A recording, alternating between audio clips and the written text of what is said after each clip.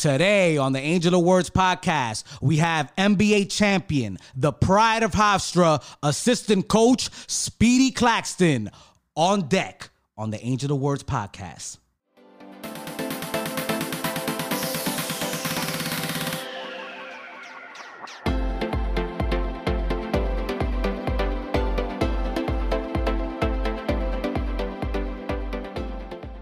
Hello and welcome to the Angel of Words podcast. And on the line with me right now, I have NBA champion and assistant coach at Hofstra University, Speedy Claxton. Hey, Speedy, how you doing, my brother? Hey, man. How's everything? Thanks for having me. Yo, everything is good, my brother. Thank you for joining us. First and foremost, man, I want to talk about the fact that you're such an amazing billiards player, bro. What have you been doing, man, to keep those? You still playing pool or what? Always, man. That's my second sport right there. Gotta stay sharp, man. Not a lot of people know about my pool skills.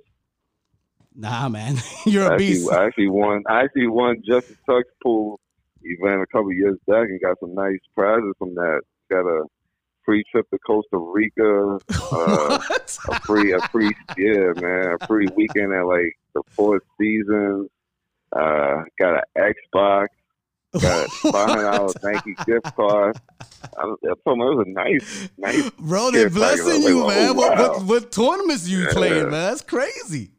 It's crazy because that was the only tournament that I ever officially played in. But a lot of people don't know that I'm nice at pool. Nah, bro, you're a beast, man. You definitely whipped my ass. You know, my father was semi-pro and he taught me a lot. But I was like, yo, this dude is a beast. You left me with all the balls on the table. I was like, yeah. A lot of people don't know that we played pool at Daddy's house on a photo shoot one time. Me and Speedy, and he put the beats on me. It was very impressive, to say the least.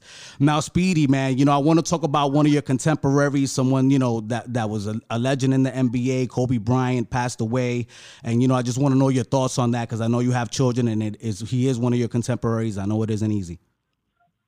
Yeah, it's unfortunate, man. Kobe's one of the greats, of course. And, being in the NBA, it takes a lot of your family time away from you because, the season's so long. And so especially Kobe, with his work ethic, he was always working on his game as he should have been. Once he retired and he was able to make up that time that he was missing with his family, that's what he was doing. Yeah. I mean, every time you seen Kobe post-retirement, he was with his daughter. He was with his family. He was at UConn. He was at the UConn game. He was at the Lakers game. Always had his daughter by his side. He was coaching her AU team. So you could see that he was really focusing on getting his family back together and being one. For that to happen, it was so sad. I remember my daughter calling me, and even she was crying. You can see how tight the two were. But then, you also see how God works in mysterious ways because those two was probably the tightest in their family, and they probably couldn't have lived without each other. Yeah, man, it's quite unfortunate, brother. It really is unfortunate. And, you got a chance to play against them and you got a chance to play with some of the best players in the NBA's history and one of the coaches in the NBA's history, Coach Greg Popovich, man. Could you just take us through, what it was like to be a part of that 2003 NBA championship team in San Antonio? Pop was great. The thing that's so special about Pop is he treats every player the same, no matter if you're the first player or the 15th guy. So he's going to treat Tim Duncan the same way that he's going to treat the last guy. If you do something wrong on the court, he's going to yell at you. He's going to take you out. He's going to explain to you what he needs to be done. That's the thing I respect the most about Pop, whereas a lot of these other NBA coaches, they might not say anything to the best player. Yeah. But Pop isn't like that. I mean, if you mess up, he's going to tell you no matter who you are. And that's great too, man, because I guess it helps to build the camaraderie, man, because everybody feels like they're like a nut and bolt in the cog of what's going on the squad, Yeah, definitely. I mean, there's no special treatment get me down in San Antonio. I tell you that. Now, man, could you take us through just winning that championship, my brother? And, you know, like all the blood, sweat, and tears you put since you was a kid, junior high school, all the way up through the ranks, man. And, you know, if those things really cross your mind when you're at that pinnacle? Yeah, absolutely amazing journey. You know, when I first got traded to San Antonio, I had mixed emotions. You know, I've never lived somewhere that far by myself. So this is the first time I was going to be in Texas. So once I got traded, I was like, oh, man, this is like San Antonio. Like, what am I going to do in San Antonio? Like, I'm an East Coast, New York, big city type kid. Like, now I got to go to a small city in Texas. Like, how's it going to be? So when I got out there, though, it was amazing. Like, loved my teammates. We weren't expected to win a championship, but I mean, team chemistry that we had, it was amazing. Like, we actually hung out off the court a lot together. I think that helped us on the court. You know, we would go to the movies as a team. We would go bowling as a team. We would hang out at each other's houses during our downtime. And then I just think that built our chemistry, and we was able to really bring that onto the court. And, you know, winning that NBA championship, it was just like an unreal feeling, you know, growing up watching all those championship runs, and to be able to experience it was unreal. I remember once that final buzzer went off, I was just standing at half court like, oh my God, I just won an NBA championship. Like, this is crazy. Yo, that must have been nuts. This is like it feels like a dream. It feels like a movie, right? Yeah. Oh man. Now, you were also telling me that it was on Hardwood Classics the other day, and everybody was blowing up your phone, huh? Yeah. Once I see my phone going crazy, I was like, all right, what's going on? And then I answered somebody's call and said, "Yo, yeah, Game 6 is on." That's everybody refers it to as Game 6, and I already know what they're talking about. So I turned it on. Me and my girlfriend and my brother started watching it. Then I hit up my brother so he could watch it. And I actually hit up my kids too, because you know none of them was around. My oldest daughter was actually born that morning. What? So, yeah. Oh, well, you had one hell of a day, man. Yeah, it was an amazing day. That day will forever go down in history in my mind. So she was born that morning. Then I played that afternoon, that night, and won an NBA championship. So they never really got to see me play, per se. So yeah, I told all of them to turn it on. They actually watched it too, and they enjoyed it. Oh man, that's great. And now you've transitioned over to your alma mater. You know, you're a coach over there now. Now, could you tell us about that transition, man, and how it's been going, man, and you know, coaching these kids, man, and making sure they stay on the right path? It's been going well so far. You know, coaching is totally different from playing. Like, you really have to work on your craft at this. Also, if you want to be a good coach. It's not just something that you can just transition to that easy. Like, you want to learn from somebody who's been doing it for a bunch of years, so it can become second nature to you. And Coach Mihalic, man, he's a good coach, man. You know, like has he been, you know, critical in the transition aspect, man? Because I know you try to go out for that head coaching job. Yeah. Yeah, he's a great coach. I mean, he really taught me what it is to be a head coach. I mean, the hours you got to put in, all the film you got to study, and how to prepare for an opponent, how to plan a practice. So he's doing a good job at teaching all of his assistants to hopefully become a head coach one day. And you guys done such a great job. You went over there to Westwood and busted the UCLA Bruins ass over there, man. That was a big victory last year. I could really imagine, man. Wow, what was that like, bro? Definitely. They wasn't ready for us.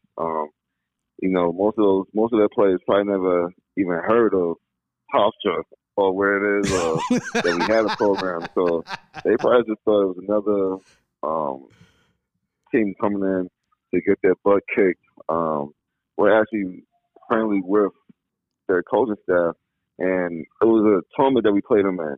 Even though we played them at their gym, and after the game, their coach was like, "Yeah, if this was, we would have never played you guys if it wasn't for this tournament. Like, we know how good you guys are, and we try to stress to these kids that you guys have a good team. But these young kids, they don't know any better."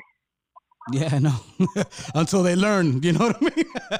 You put the beats on them. Now, when they realized it was too late, the game was over.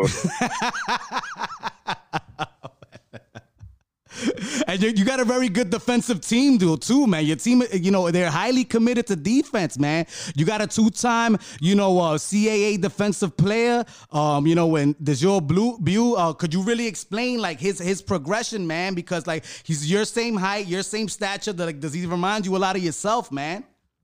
Oh, definitely. I mean, the kid, Desjardins' IQ for the game is off the charts, offensively and defensively. Love that kid to death. Like, to see what he turned into from how he came in as a freshman is amazing. Couldn't be happier for another kid. Yeah, and he's shooting over 40% too, man, from the 3-point line, man. Really raised that up, man. Like, do you see him in the gym? He worked hard at it. He didn't come in to college with a reputation of a shooter. Like, that's something we worked hard on, year in, year out. Put him in positions that he was going to be in the game to shoot the basketball. And I think all of our hard work that we put in during the off seasons really helped. Now, and you've done a great job of mentoring him, and that backcourt is crazy. Now, the technological aspect, right? All that social media, all those distractions. Like, what do you guys have in place over there at Hofstra to make sure that your team stays on point? Because it's been working, bro. You've been winning 20-plus games last 2 years. You made it to the tournament. Unfortunately, the coronavirus shut that down. But I look forward to seeing y'all back over there. But, what do you guys do to make sure these guys stay focused on what they need to take care of? Well, we definitely monitor their social media. We follow them. We watch what they tweet.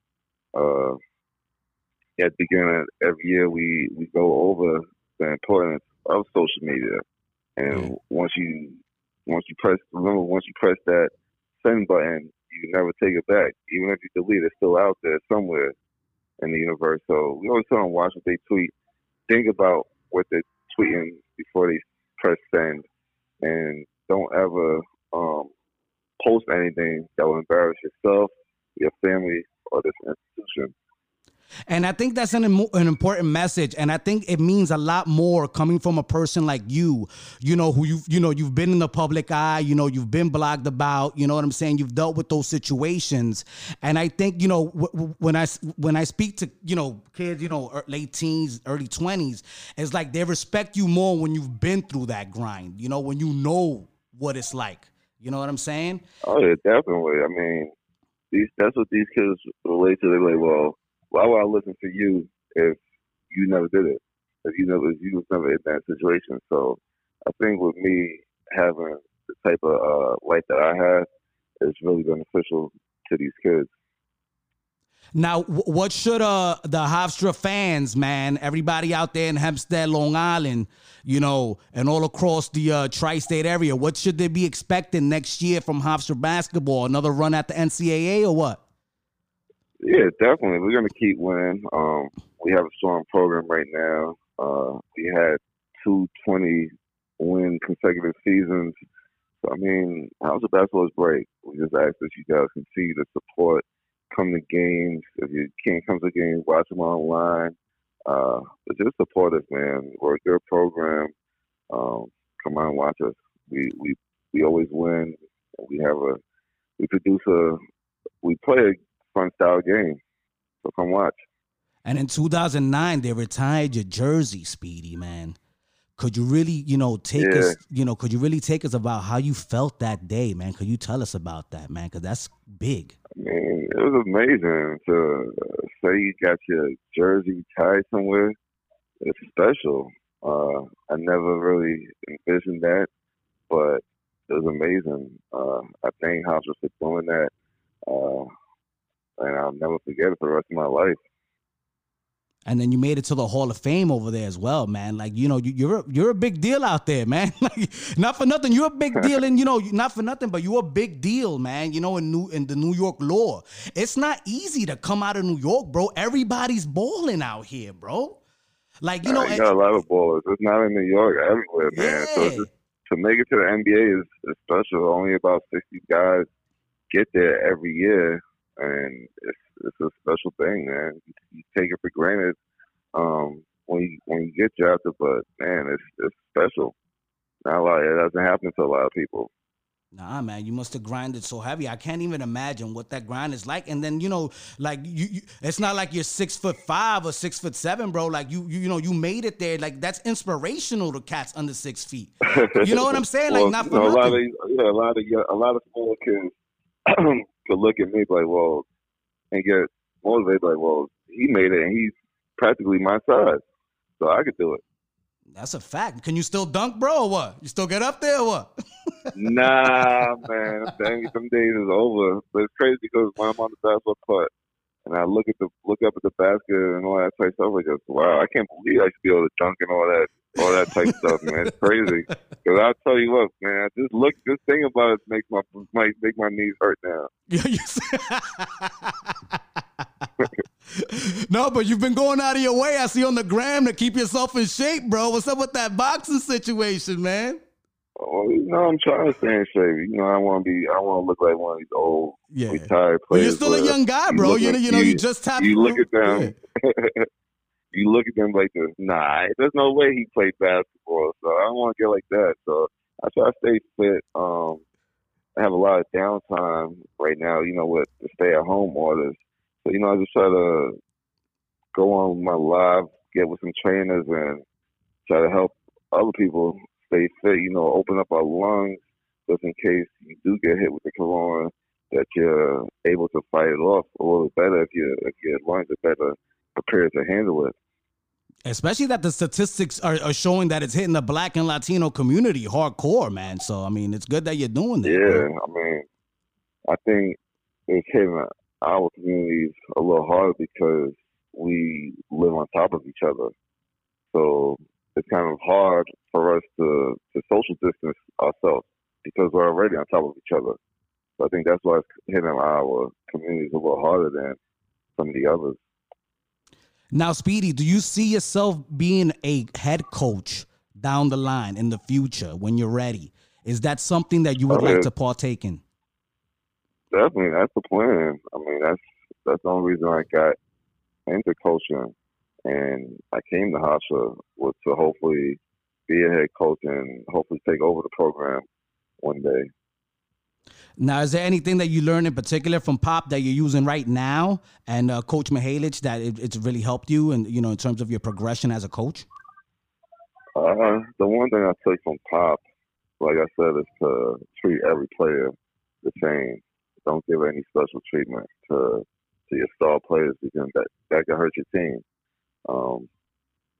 If your best player is gonna do something and you don't yell at them, but then your 9th and 10th guy makes that same mistake, then you yell at them, they're gonna remember in their heads, well, he just did that same thing. You didn't say anything to him, so why are you gonna say something to me, and then you could lose your team. No, that's a fact, man. That's a fact. Now, Speedy, could you give us the Hofstra basketball handles where we could view the Pride at, man? And what message would you like to give to everybody out there, man? You can follow us at Hofstra MBB. That's our Instagram and our Twitter handle. Hit follow. Come check us out. Join the journey and watch us get back to the NCAA tournament next year. Thank you, Speedy. We were talking with Speedy Claxton, NBA champion, Hofstra Pride assistant coach, and we wish you all the best moving forward. Hopefully, you go to the dance again next year and show everybody in the nation what New York State basketball is all about, Mr. Claxton. Man, we really appreciate you being here on the Angel of Words podcast. No doubt. Thanks for having me, man. You have a good one, my brother. Take it easy. Take care. I hope you enjoyed my interview today with NBA champion, the pride of Hofstra, and amazing pool shark, Mr. Speedy Claxton. If you want to continue following the Angel of Words podcast, please click on the notification bell and follow my YouTube channel, Angel of Words ENT. You could also find me on Spotify, Apple Podcasts, or wherever you get your podcasts at the Angel of Words podcast. And if you want to see what I'm up to on my social media platforms, follow me at Angel of Words ENT.